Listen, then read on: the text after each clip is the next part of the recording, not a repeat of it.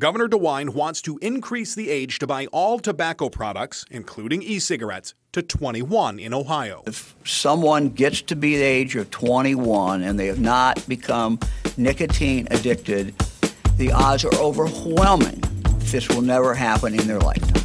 I swear, when I started the show, it was not my intention to foist upon listeners an endless stream of depressing subjects. But given the challenges of healthcare in Ohio, I admit it. Many of these episodes do focus on our state's inability to move the needle on key markers of public health. I'm sorry to say that today's episode is no exception, as we focus on the state of tobacco and e-cigarette use, policy, and politics in Ohio. With that said, if you have ideas for spotlighting exciting developments, good stuff that's happening, please do let us know. Hopefully, whether we're addressing depressing subjects or focusing on the great things Ohioans are doing in their communities, we can enjoy the humanistic impulse of it all, taking seriously the idea that we can and should do better in Ohio. Before we turn to today's main focus, though, this week we're going to try out a new feature for the show, which is a roundup of important developments in healthcare in Ohio. We thought it'd be nice to share with listeners just a few news items we've been following since the last episode, all of which are likely to be the focus as well of future interviews we'll be doing. In some cases, the items we'll include in the news roundup will serve as follow-ups to recent conversations we've had. For example, at the top of our news roundup is a follow-up to our last episode, which is that SB 23, the 6-week abortion ban, or the so-called Heartbeat Bill, was passed by the General Assembly and signed into law on April 11th by Governor Mike DeWine. The bill includes an exception to save the life of mothers, but does not include similar exceptions for rape or incest, two exceptions that have tended to be consensus items even among anti-abortion groups for decades. Proponents of this legislation, like Ohio Right to Life, have made clear that they're hoping that the Ohio Heartbeat Bill, the 6 weeks ban, is going to be one of the major steps toward getting the Supreme Court to overturn Roe v. Wade. Second, a piece of legislation we'll be watching closely as it comes down the pipeline is HB 165, introduced by Representatives Beth Liston and Tavia Golansky. The bill would require the State Board of Education to adopt new health education standards for grades kindergarten through 12. The bill gives the State Board the option of following the American Association for Health Education's most recent health education standards, or creating standards of their own based on the association's guidelines. These standards are currently set by individual school boards, not the state, which creates a wide variation in the health education offered in Ohio schools. Listeners who want to learn more about this should read HB 165 and check out the excellent research being done by the Center for Community Solutions on it. Last but not least, the Health Policy Institute of Ohio, one of the most important sources for ongoing healthcare news in our state, released its annual Health Value Dashboard. The dashboard is a composite measure of Ohio's performance on population health outcomes and healthcare spending. Overall, according to HPIO, Ohio ranks 46th out of the 50 states, meaning that Ohioans are overall less healthy and spend more on healthcare than those living in other states. Three major findings from the dashboard are worth noting. First, Ohio spends most of its healthcare dollars on costly so-called downstream interventions when it's too late, interventions that could have been prevented. Second, tobacco use and addiction, which is the issue we're going to talk about at length today, are also driving poor health outcomes in Ohio. And third, according to the HPIO report, not all Ohioans have the same opportunity to be healthy. For example, Ohioans with disabilities, Ohioans who are members of racial or ethnic minorities, have lower incomes, have lower educational attainment, or members of sexual or gender minorities are more likely to face multiple barriers to health. Well, that's the news roundup for the beginning of May. Let us know what you think of it. I'm really excited to tell you about today's guest, Micah Berman. Micah is the Associate Professor of Public Health and Law at The Ohio State University's College of Public Health and at the Michael E. Moritz College of Law. His research explores the intersection between public health research and legal doctrine, and he's the co-author of The New Public Health Law, a transdisciplinary approach to practice and advocacy. He's currently funded by the National Cancer Institute to conduct research that supports the FDA's regulation of tobacco, and by the Ohio Department of Medicaid to evaluate the impact of Ohio's Medicaid expansion. I asked Micah to talk with me about the state of tobacco and e-cigarette policy in Ohio. He joined me on a rainy but nice spring morning in Columbus, and if you listen carefully, you can even hear some birds. Okay, now to my conversation with Professor Micah Berman.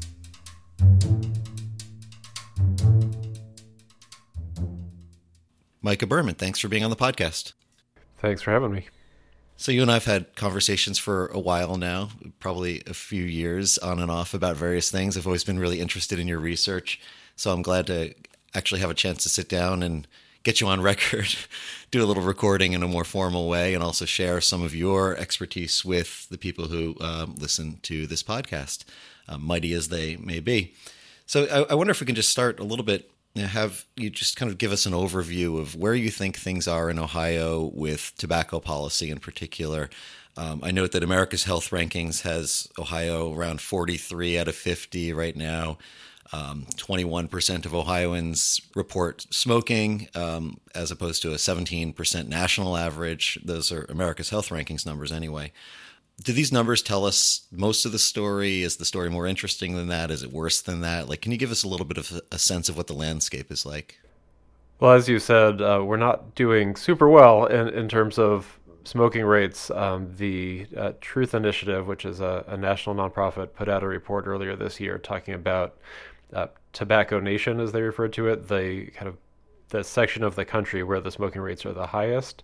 And you wouldn't necessarily think that includes Ohio, but it does. Our smoking rates are up there with some of the states that are doing the worst in this category.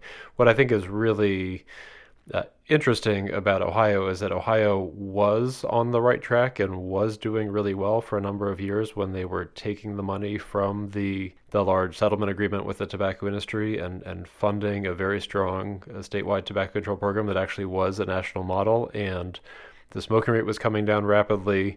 The youth smoking rate was coming down rapidly, but essentially as soon as that funding went away, the smoking rates went right back up. So it's essentially a funding issue that the state didn't replace that funding, or? The state didn't replace that funding. And what happened also was in 2007, Ohio, 2006 was the election. 2007, Ohio put in place its smoke-free law for the entire state. And it was actually one of the first Midwestern states to do that. And that was tremendously effective in terms of protecting people from secondhand smoke. But I think a lot of policymakers saw that measure was done and sort of thought we had checked tobacco off of the list and now we could move on to other issues. And it doesn't exactly work that way. So is there a tendency in tobacco policy and smoking policy to pass, establish policies that you can check the box, that you can say, okay, we did something and it looks good, but might not actually be the most effective? Right. I mean, when you're talking about the smoke-free law, it was extremely effective in terms of protecting people from that secondhand smoke exposure, but it doesn't mean that you have taken the issue of smoking and smoking rates off the table. We have a tobacco industry that's spending about $1.5 million a day in Ohio to promote their product, and you've got obviously new middle schoolers and new high school students every year, and most people start smoking in those ages. So if you're not keeping the pressure on, you're going to have a problem. So it's not quite a Buckeye football coach salary a day, but close. Close to it, yep. What about vaping? I mean, everybody's talking about that, and I know that's a little bit of a shift in your work over the last couple of years, or people who are interested in this policy area. Where are we with that now? What is happening with vaping is truly remarkable and scary. I don't think, unless you have kids in middle school or high school, you might not be aware of what's going on with the emergence of Juul, which is a particular type of a brand of vaping product that looks very much like a USB drive. And Juul has been driving just a rapid increase in youth e-cigarette use, youth vaping. What we saw was a 78% increase just in the last year from 2017 to 2018, and that it's probably slowed somewhat, but that increase has continued. So there was a conversation for just a bit about harm reduction around Juul, and I think it confused a lot of people because the initial reaction seemed to be, oh, it's better than smoking. But it's, from what I've looked at anyway, it seems like the conventional wisdom now is that it might actually be a better alternative for smokers if that means that they're going to stop smoking. But for kids, it's very bad. That's right. You've seen the shift in Juul's advertising. So when they came out, they marketed themselves actually using a lot of the same approaches that the tobacco industry had used in the past to make their products look sexy and glamorous and so forth. Sexy and glamorous like a USB. Yeah. Well, with a sort of high-tech spin on that old tobacco marketing that, this is the new cool thing. Right. Now that they've sort of been called out on that, they have shifted their advertising, so you might actually see them in the newspaper talking about how their product is great for current smokers. But I think what we're seeing is that the number of kids who are starting on these products is absolutely dwarfing the number of adults who might be using them to help quit. So it took a long time with the tobacco industry to get them to acknowledge, to the extent that they ever did, really what was going on behind the scenes. It seems like, at least with Juul and with these kinds of e-smoking products, that it's happening faster, at least because people are on top of it. Do you think that this is a fast-moving policy area that we're not going to have a 50-year look back or a 100-year look back like we had with the tobacco industry? Well, what's a little bit scary and concerning is that the e-cigarette industry and the tobacco industry are becoming the same thing. Juul now has Altria, the largest tobacco company, as one of its major investors. And so, it seems like they are sort of hedging their bets as smoking rates go down. Now they have another product that can get kids addicted to nicotine. So I think this is going to be an ongoing struggle to protect kids from whatever the next phase of this is. So I saw the Governor DeWine now supports changing the tobacco purchase age to 21, and there seems to be bipartisan legislative support for that. There's national movement there. I saw the Senate Majority Leader McConnell. He also now supports this. Do you think that here in Ohio there's policy movement that's worthy of the crisis that you see around whether it's vaping or whether it's tobacco? It's similar to what I said before, that in tobacco policy, you need to be really careful that you're doing things that are effective and not just checking the box. And I think that Tobacco 21 can be an extremely effective policy to reduce youth access to tobacco products, including vaping products, but it has to be done the right way. And what I'm concerned about is that I think we have a lot of legislators and the governor, who I think has the right intentions, and he's actually been very supportive of tobacco control measures over the years, but it has to be done right, or it's not going to work. So what's something that's going on in this policy area that maybe people don't really know? I mean, you're in the weeds with this stuff, so you probably see it differently. What do you think would surprise people to know about what's going on in our state? Well, let me just continue talking about that Tobacco 21 policy for a second. As you said, we have Mitch McConnell, who is now supporting a Tobacco 21 policy, and that should probably be a pretty big red flag, in that he has been a strong supporter of the tobacco industry for a very long time, and what it seems to be happening is that the tobacco industry and Juul, the vaping industry, is trying to get out in front in terms of policy and do something that sounds like it's effective but actually won't hurt their bottom line too much. And that is a long-standing approach that the tobacco industry has used for decades. So I'm very concerned that that's what we have going on here, even though some of the headlines might sound like we're making a lot of progress. Right, and that's super depressing, right? Because you just did a jujitsu kind of move with policy, which is be careful when you see mainstream politicians who have been in the pocket of various industries for a long time, all of a sudden getting behind something. Before you get too excited, you might look to see if it's real. Right. And, if you think about, going all the way back to the Surgeon General's warnings that are on the side of cigarette packs, we often think of that as being a major public health advance, but it also was engineered by the tobacco industry. They saw that if they didn't get out front and propose something, that stronger regulation would be coming. And so they agreed and essentially wrote the legislation that put, pretty weak and small warnings on the side of cigarette packs. So you've talked a good deal here about policy issues that you worry don't really have teeth, that might be more, as you said, checking a box. What are some policy ideas that you really support, but you pretty much know would be politically impossible or would be, what are the far-fetched ideas that excite you, even if they might be tough lifts?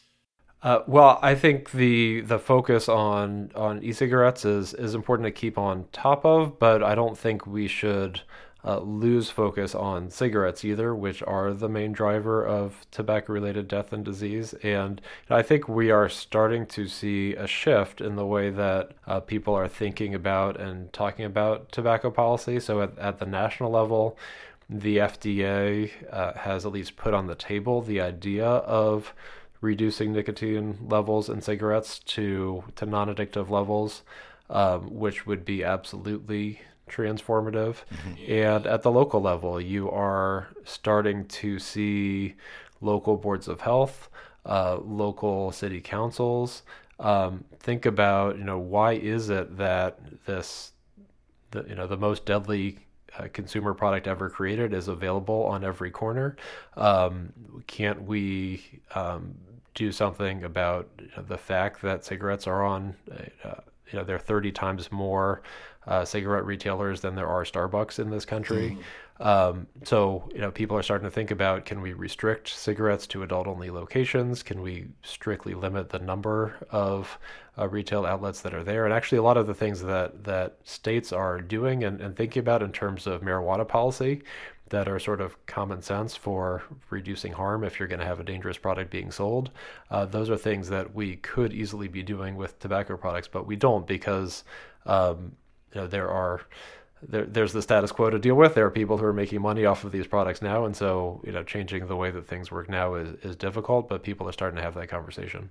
So I know you've done some research also specifically, in tobacco use here in Columbus, also in Appalachian counties throughout Ohio. Tell us a little bit about that research. So I am part of what we call the Center for Excellence in Regulatory Tobacco Science at Ohio State, and have tremendous colleagues who have been doing all sorts of studies around Ohio, both in Columbus and in the Appalachian part of the states, and also in laboratories at Ohio State. So lots of different types of studies going on, looking at adolescent tobacco use, looking at adult tobacco use, looking in the labs, going inside people's lungs, pulling in the psychology department and looking at how people respond to warning. So there's a lot of exciting research going on. I'll just say a couple things in terms of what we've found. And what is not so surprising that there are a lot of disparities out there in terms of tobacco marketing. So what we're seeing sort of reflects what you see around the country in terms of tobacco advertising and tobacco retailing in general being much more prevalent in low-income areas and minority areas, also in rural parts of the state. And then, among adults, we're seeing a lot of people trying e-cigarettes, but we're not, at least in our data, not seeing a lot of successful transitions away from cigarettes to e-cigarette use. So those are kind of two things we're going to be watching going forward. So how are people using these products and how successful are they on the adult side in terms of using them to quit? And then on the youth side, how is the marketing continuing to evolve for these products, and are kids starting to use these products? And one of my colleagues, Megan Roberts, did a survey this year that showed that more than a quarter of incoming OSU freshmen said they had used Juul in the past month. Another thing that we're looking at is the role of flavors, and that's something that the FDA is taking a look at. So the FDA has been pushing Juul, and Juul has now voluntarily taken some of the flavors out of retail locations, but you can still find their menthol flavor, which is popular with youth, and youth can still get access to those products online. Beyond the research, as you're just going about your day here in Columbus and throughout our state, what drives you nuts? Like, what do you see where you just say, oh my God, I can't believe this is happening? I mean, you must see things in the tobacco, vaping sort of space differently, or notice things. I mean, I know I see, you drive past a car and the windows are down and there are kids in the back seat, and they're smoking. Like, things like that make me crazy. But what do you notice? Well, I'm tying it into the work that I do on the legal side. So my legal research over the past few years has focused a lot on the First Amendment side, and how advertising can be regulated. And the courts have made it extremely difficult to regulate commercial advertising of any type. And so it's the advertising that tends to really stand out to me. And if you go to the gas station, for example, you will see advertising sometimes even right on the pump handle. Mm-hmm. You'll see it at kids' eye level. If you go into the convenience store there, it's see it advertising at the bottom level. And I think if you really want to drive yourself nuts, is go to other countries and compare the advertising regulations there to what they are here. So there are a lot of countries in the world where there are display restrictions. So tobacco products cannot be displayed in retail settings. They can be sold, but if you want to buy them, you have to specifically ask for them, and then they tell them what product you want, and then they can be sold. But if you go in any store here, you see this, what we call the power wall of hundreds and hundreds of packs of tobacco, and those packs really are, and people just sort of are used to them, but those packs really are a form of advertising. And actually what we're even seeing in our OSU data is the more time kids spend being exposed to advertising in retail locations, the more likely they are to smoke. It's a strange kind of way to think about freedom, isn't it? And it's not, I don't want to get too far into the First Amendment weeds, but that's not really what the court was thinking about when it started to create protections for commercial speech. They weren't thinking about harmful and deadly products like tobacco. Well, thanks so much for chatting with me about this, and I would love to have you back on the podcast sometime soon. Thank you.